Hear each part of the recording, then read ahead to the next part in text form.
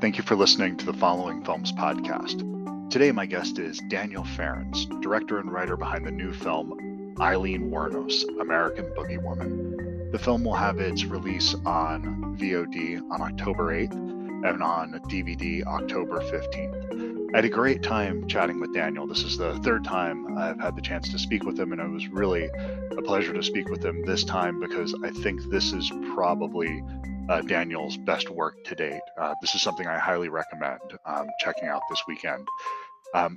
Quick note about the episode: when it starts out, you'll notice that me and Daniel are mid-conversation. We were talking about my son, who had a direct COVID exposure the week before. And when I jumped on the call, the PR person who set the interview up was asking how my son was, and then me and Daniel started talking about that for a few minutes. So the interview starts mid-conversation at that point. My son is fine.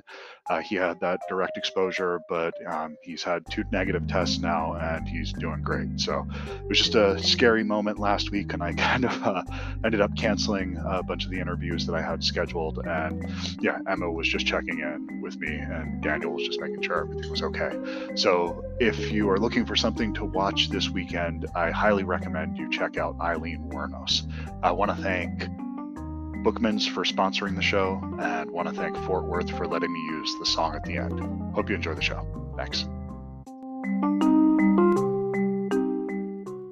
That you guys have gone through such a horrible stress, but anyway, here we go. go. Yeah, it's all well. That's all that matters. Everything's good now. He's fine. He's healthy. That's all I care about. It was just last week I was kind of in that place where I didn't care about anything else. It was just yeah. I can't even imagine. So I know, I get it. Well, I'm glad that things worked out. Yeah, thank you very much. It stays that way. And one of the highlights of that week, though, was getting to watch your film. This is honestly, this is, I think, the best thing you've done to date. This movie that's so nice. Phenomenal. I was genuinely shocked by your decision to make like this film noir filtered through kind of like a 70s sleazy early 80s lens, and it was fucking perfect. I love this movie. Oh, thanks, man. Thank you so much. So kind of you. This was risky in a lot of ways, not the least of which is that, we're telling a chapter of a story of a real life figure, once again, who was incredibly, in my view, sad and tragic, but that story had been told almost like in the definitive way with Monster, Patty Jenkins' Monster, with Charlize Theron, scoring the best actress, deservedly so, for tackling that role. That in itself is sort of like, oh boy, you guys got some serious cojones here, to try to tell a different version of that. So my answer to that was like, let's not even try, because that's not like, we can't. Nobody's gonna ever approach that again. That was lightning in a bottle. It was all the right things coming together, but yet there was this other little piece, like almost like a footnote to Eileen's story, that I thought was so interesting. And the fact that nobody has yet ever dramatized it. It's only ever mentioned sort of as a footnote to any of the books or biographies written about her. The documentaries mention it very much in passing. I thought, wow, what an interesting side note or sidebar, kind of like a detour in her life that she took. And for those who don't know, that she, in her very early 20s, hitchhiked her way down to Florida from Michigan, where she lived or where she was raised. She was already involved in drugs and prostitution. And this young woman has already kind of gone down this dark road in her life, and that being the victim of some pretty horrific circumstances and an environment that just treated her like she was worth nothing. And in any event, she made her way to Florida, and in short order met and married this much, much older man named Louis Fell. The only thing that was ever been told in all of my research is that she married Louis, that during that short marriage, she was involved in barroom fights, was arrested, and that she beat her husband with his own cane, and that he annulled the marriage and never spoke of it again. And everything else was sort of an open kind of canvas to sort of invent and tell it. And so my approach was, how do you tell a story like that? There's so little known. You can't do it like a documentary. Here's all the pieces, because we don't know what they are. So I thought, how would Eileen tell that story? And Eileen was sort of saw herself as this larger than life character in a way. She was enamored with classic films, noir, Betty Davis, Ava Gardner, the list goes on. And she, in this telling of the story, it's like she puts herself in her own story as a almost like a film noir character. And so that was, to me, an interesting idea for a film. And it's such a smart thing to focus this from her point of view, because she was about as unreliable a narrator as you could have. Right. And then, so it gives you license to really just kind of go off the rails and stay within those 9-week period that we know where it began. We kind of know where it ended, and you can paint the rest of it in yourself. And what a fun area to play in, because the conceit of the film kind of makes it so that it can get wild, and you're really just telling her story from her point of view without being insulting to any of the people that were involved in it, which is that's a tough line to draw. Always a tough line. I've been criticized and called all kinds of things, which I find like ironic in a sense, where I know that every day, every moment of every project that I've ever been involved in, we start off with almost like a group prayer, with a kind of like a sensibility of like, we know we're tackling something really important, really challenging, and something that has affected some real lives. I think people forget the very long list of films sometimes that have depicted similar tragedies, and say, oh, you can't take creative license. I'm like, well, I don't think there was a Rose and Jack on Titanic. So anyhow, whole other conversation. But that being said, I think it gave us some leeway, but it also was a way of telling a story where Eileen was the hero in a way of her own story, because I think she saw herself as that. I think that was part of her disconnect from reality, especially as things went and she got closer and closer to her execution. I think her mind became more fractured. So I thought, like, where do you place this? And I thought, well, place it the eve of her execution, and she's kind of baiting this reporter that comes to kind of get a final scoop from her. And she's just messing with it through the whole thing. And there's grains of things, of truth that she's kind of threading through it, but she's just letting the story snowball as it goes along. So at the end, it just becomes this kind of, Gothic kind of tribute to Hitchcock. Yeah. Well, yeah. So it's again, I hope people understand that it's not intended to be a documentary or even a depiction of the actual reality. It's really a movie seen through the eyes of Eileen facing her own mortality. And there's a lot of fun to be had within the way that you crafted this story. And it is something that I can be sensitive to those things when something feels like it's exploitation. But this doesn't have that feeling. It feels like you were trying to tell this story. And there's really, if you didn't cast the right person here in the center of the film, it wouldn't work. And Peyton List, you were talking about the balls that it takes to just take on the film, but then for her to take on that role, it's not unlike when Steven Weber does the remake of The Shining made for TV, and you're like, well, whatever you think of it, that took a huge pair just to even say, I'll go ahead and reprise Jack Nicholson. Why not? For her to do that, that's iconic. It is, and I think that was never lost on her. But again, I just the way I told her to approach it was bring your heart to it, bring the good and the bad and the ugly and the sensitive and like all of the things that she is as a person, and not try to replicate something else, because I also feel like we did have a little bit more leeway with it, because Eileen didn't start off as this monster. Right. She was young once too. She had dreams, she had aspirations. I think she was just, again, the product of a terrible environment. I mean, we don't sugarcoat it and say, oh, she was just this wonderful, young girl and went to the prom, and like her life was never that. Right. she was always streetwise and violent, and always playing different angles to get what she wanted, whether it was knocking somebody out or starting a fight in a bar room or stealing something from somebody. I mean, she was always, because that's how she was raised. She was kind of a product of streets, and the difficult life she had as a child. Anyhow, but so Peyton was like a light on the set. I will say she was a joy to have. She and I have kind of a similar weird sense of humor, and the jokes were flying. The practical jokes in a way too. Mm-hmm. So she kept things light, and her youth, I think, brought a lot of levity to things, and I love that.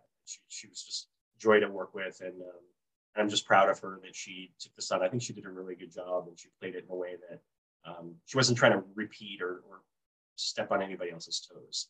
Well, that was the first note that I took, kind of going through watching this, and it was when I saw her in her. I've seen Cobra Kai and a couple other things that she's done, and I've always enjoyed her. But those roles only ask so much of her. There's just actually more range than you would expect in that show. Yeah. It actually, and especially of her character, she's asked a lot of her.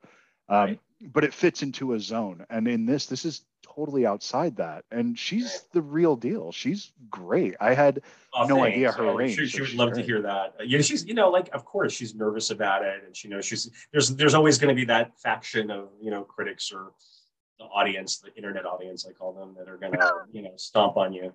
But, I think she went into it with the right frame of mind, and she has a big heart, and she knows how to play characters that you love to hate, but you also kind of love her at the same time, and you want to see what's going to happen next and what is she going to do, and I think she has a real command, and I think it was great to see her in a starring role, and I think she was brave to do it, and I'm just glad that I got to meet her and work with her before she becomes a Marvel superhero or something. Well, she has this unique ability to play somebody who is a victim but never sees themselves as a victim, that finds strength in that, in the way they're acting out. So you get, I think that's where that empathy as an audience that we have for her, where she's able to bring that to a role, which is not something that's necessarily easy to do.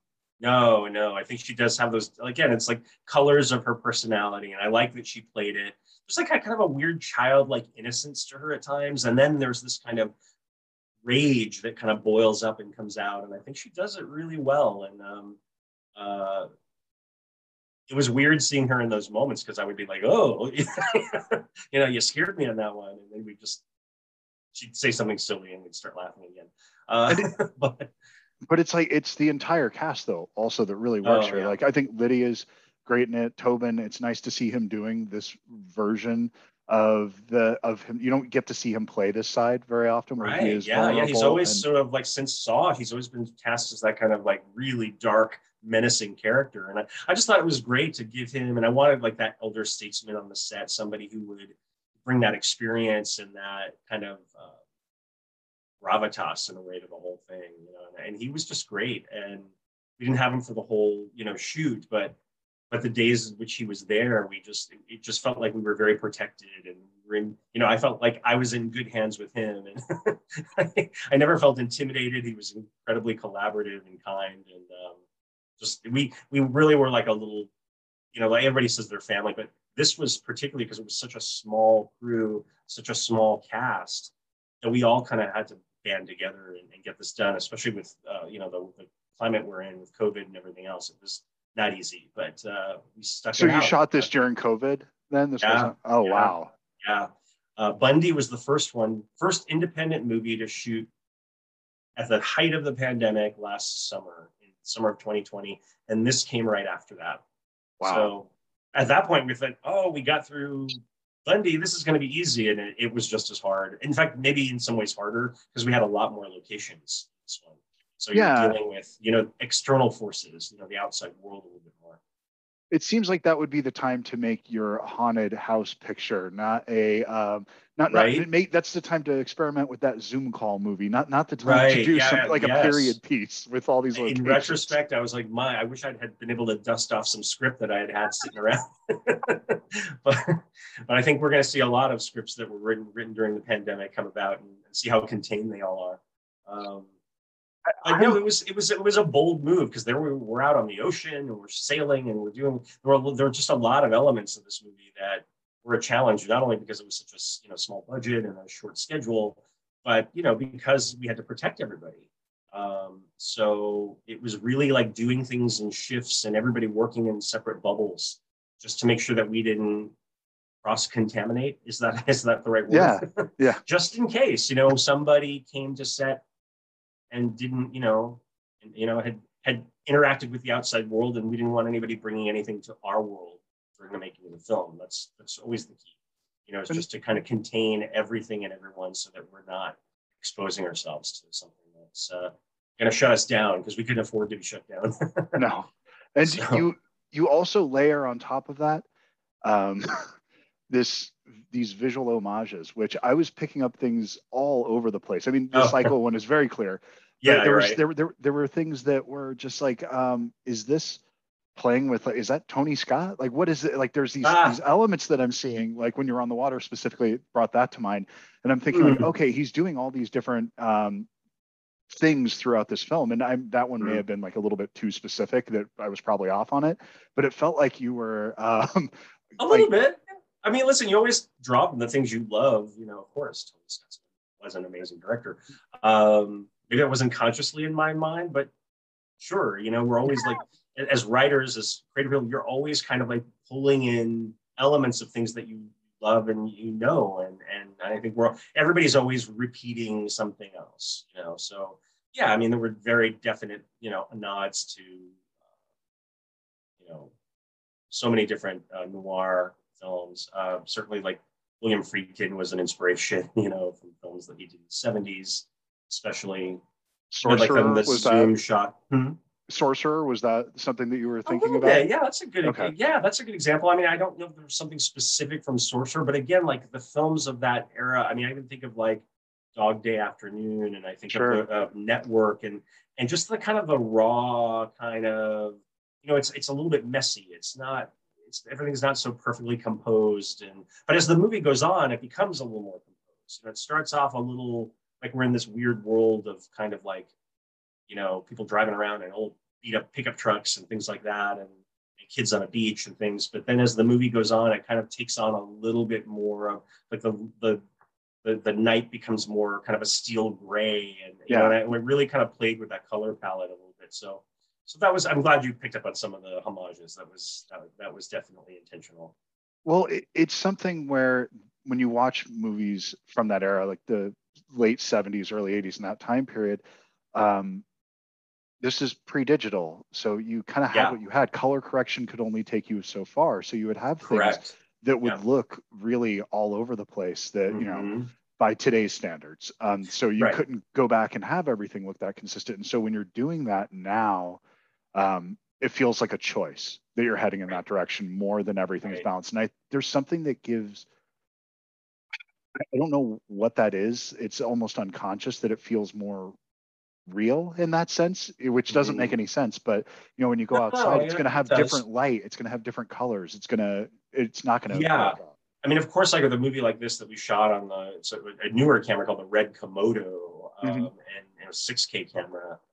So it did give us a lot of room in post to kind of play with things and really like dial back on certain things and really amp up other things. So it really gave us a lot more choices.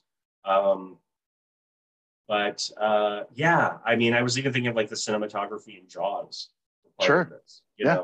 So in fact, I even had them construct me a Jaws uh, fence, like they have on the beach in Jaws.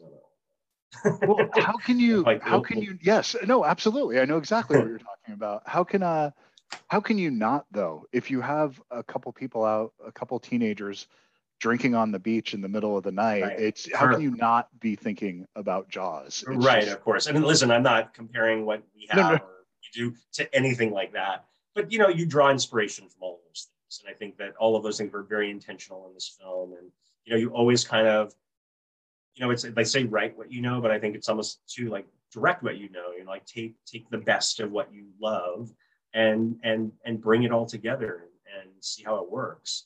So I can't say that there was one specific influence for this movie. It was probably like a big grab bag of things. I've mentioned so many weird things that don't really go together. Jaws with like, you know, Double Indemnity. I don't know if those things, you know, mesh, but those were, you know, some of the influences for sure. But they do. If you look at, if you go through and look at the Blu-rays that are on my wall, both of those are there. You know, it's not going to be all Carpenter. You know, you have to have some Barbara Stanwyck in there. You have to have some other things. You have to mix. And I think all of us are consumers of multiple things like that. Now, you can just like one thing and love one thing and keep very narrow on it. But most of us are kind of all over the map. And I think that we're more open than maybe sometimes where audiences are more willing to take in these different styles than we think. Yeah. And I just, again, you experiment and you try different things and you hope you see what hopefully works. And, you know, some things, you know, listen, I mean, we're, you know, some of these things are limited by budget and time and all of that, but, you know, that's why, you know, when I approach it, it's like kind of keep it as contained in a world that you can, limit the number of characters. But I think, you know, again, remaining true to the heart of who Eileen was as a person and the desperation that she felt, I think at the end, she was almost like a trapped animal in a cage. I mean, it just, and I thought, God, if somebody came to her on the, and truly Nick Broomfield, the very famous documentarian, did interview her the night before she was executed. And you know, she kind of came unhinged during that interview. And I thought that was an opportunity. Maybe there's a piece of that footage we never saw where she expanded upon this weird, like, again, a little known chapter of her life. And I wanted to explore that. I just thought it was an interesting piece of her life that, I mean, I've just never seen a movie about a serial killer, which she was. Although I think that term is used in a weird way with her.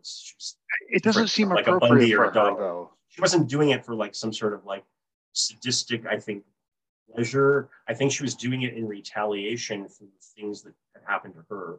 Right. Anyhow, but I thought somebody like that, kind of working, you know, and being trapped in this cage, literally, and giving her the chance to kind of expand upon her own story was just a cool, interesting way to go. And I've never seen a story or a movie where a serial killer tells a part of their life where, like, hey, you know, one time I was rich and could have been, you know, really somebody to, you know, Florida's high society. And she really could have been, had she been emotionally capable of accepting it. Today's episode of the Following Films podcast is brought to you by Bookman's. So after talking with Mika, I went into Bookman's and I was dead set on finding a film. Didn't really care which one. I was pretty open to it, to seeing a film that was filmed in Tucson. And there's quite a few. Obviously, all the big westerns that everyone knows, and then kind of these 80s comedies, like, what was it? Can't Hardly Wait and Revenge of the Nerds, a bunch of films like that. And then some more forgettable ones, although some that have really big followings, like The Wraith with Charlie Sheen. All these movies came to mind.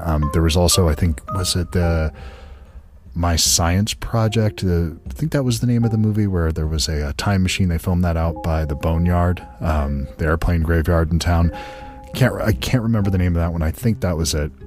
But I'm pretty sure they filmed that here, and I haven't seen it in, God, probably 20 years now. So, but I was open to really anything. And when I started looking through the films, I came across something that I hadn't seen in a really long time. And it's a movie that I absolutely loved. And I'd almost kind of forgotten about this one. And I think that this is a film that a lot of people have forgotten about. It's a 1995 film by Sam Raimi called The Quick and the Dead. That's a Western that he did, starring Sharon Stone, Gene Hackman, Russell Crowe, and Leonardo DiCaprio. Notably, this is the first American film that Russell Crowe did, and it's an amazing performance. I mean, obviously, Gene Hackman is great here. Sharon Stone actually does a great job as the her version of the grizzled loner at the center of the film. And it's written by Simon Moore, who notably, I think he did the BBC version of Traffic that was later turned into the film by Steven Soderbergh. This was the BBC miniseries. He wrote the screenplay for this. And I think Joss Whedon also worked on the screenplay. But this is an amazing film. It's crazy violent. It's a lot of fun. The cinematography in it is some of the most creative that you'll see in a big budget movie like this. So it was Sam Raimi took all of those tricks that he learned in on the Evil Dead films, Army of Darkness, these more low budget films, and brought those skills that he had developed to this big budget Western that at the time was critically panned, and it was also kind of a financial disaster. And I think that's why it's a film that's really overlooked at this point in time. And I think it's one of those ones that should be revisited, because this is definitely a film that should be reevaluated. If we can take the time to go back and find the merits of Halloween 3, I think the genre fan should really give Quick and the Dead a second look or a third look, just to go back and see how it holds up. Because after watching this weekend, this is a great film. This is something that I really enjoyed and one that I do highly recommend.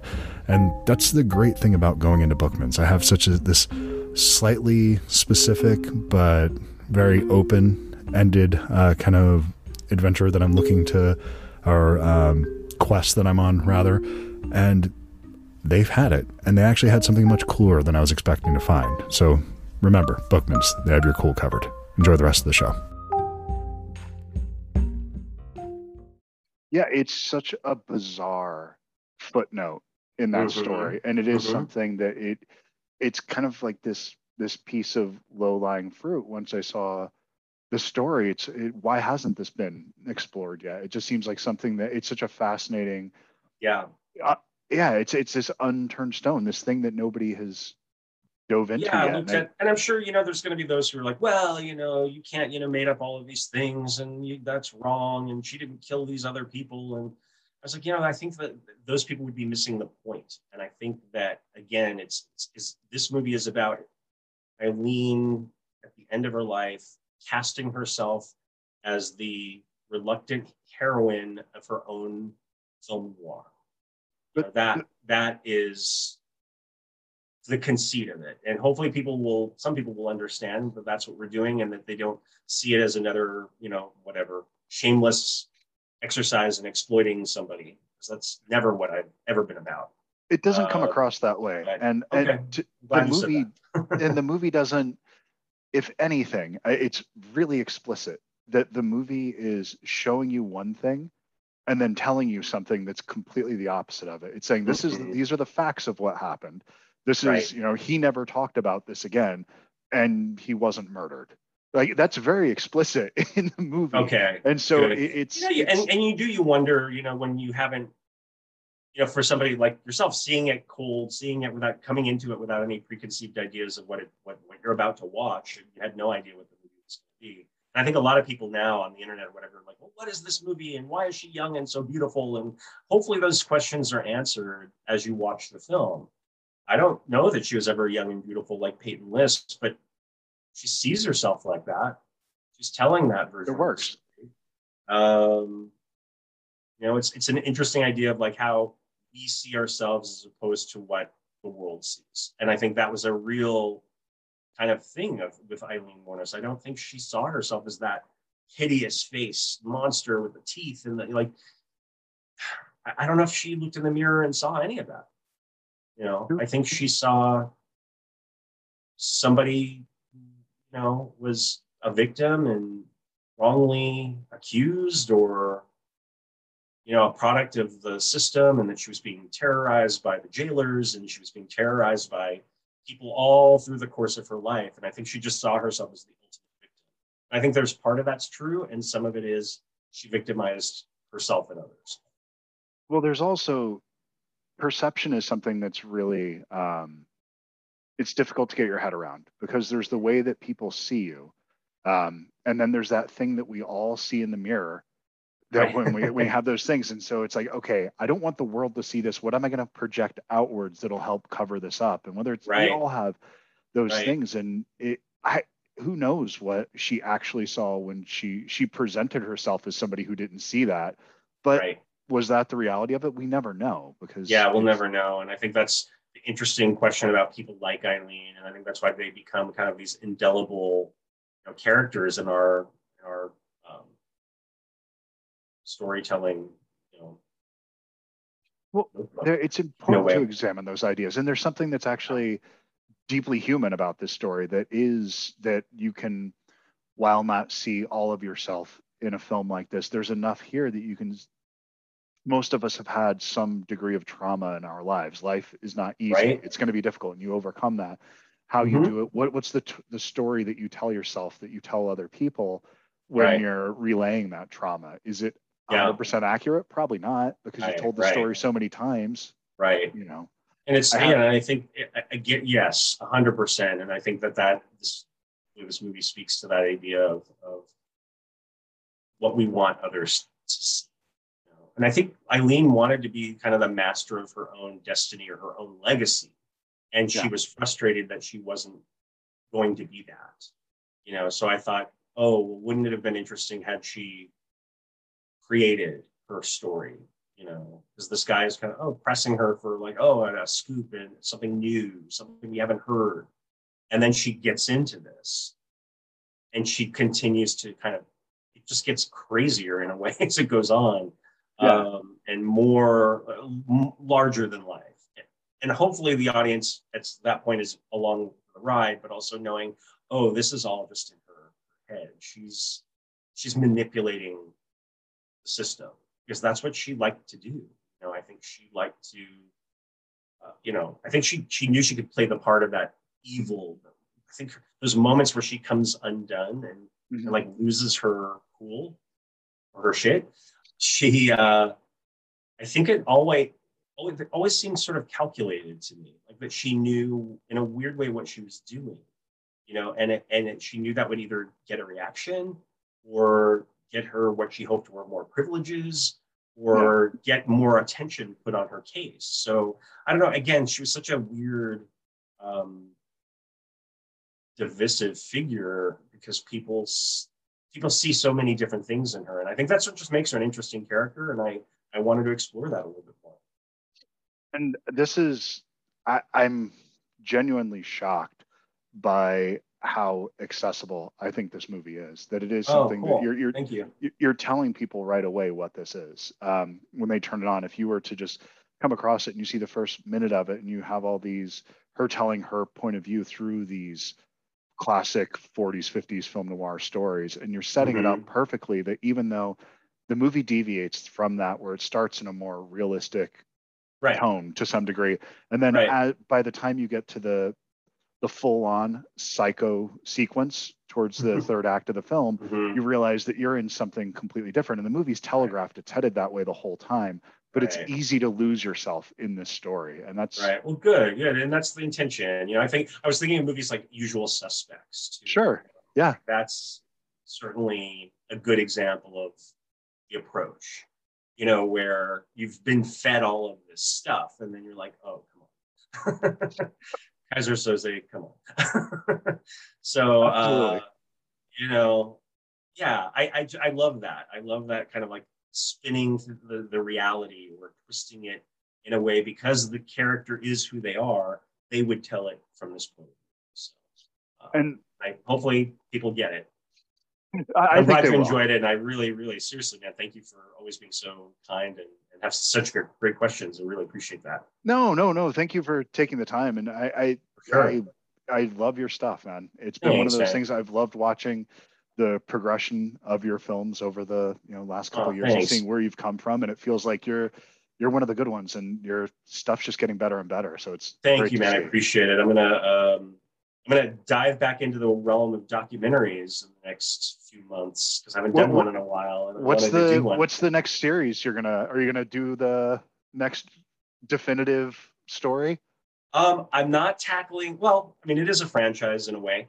But what I'm going to tell the story of the actual haunting that inspired Poltergeist, the movie Poltergeist. Awesome. So that's something that's on the front burner now. And then I'm also quietly kind of going around. We're planning on doing a retrospective on the life and career of somebody who,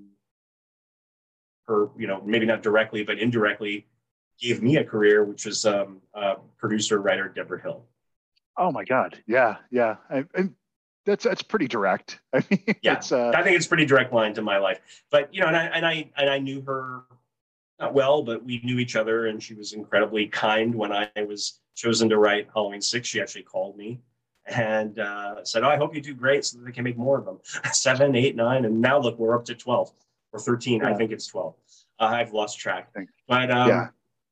I don't know. I just think it'll be interesting to kind of uncover her past. Again, like, I don't know much about, like, we know Deborah Hill came from the town of Haddonfield, New Jersey, but what got her in the movie industry? When did she come to Los Angeles? What was her real aspiration? I know she started as a script supervisor for John Carpenter, and that's how they met, and that relationship was born on Assault on Precinct 13. But I just want to know a little bit more about her prior to that. And, and not only the John Carpenter movies, but everything that she did subsequent, because she had an amazing career. She was a trailblazing producer, writer, and that just didn't exist so much back then. You know what I mean? She was one of the very few that kind of broke through that glass ceiling, So, yeah, I just want to do something that pays tribute to her. Time enough to figure you out. Time enough to write this down. Wish me luck, give me hope.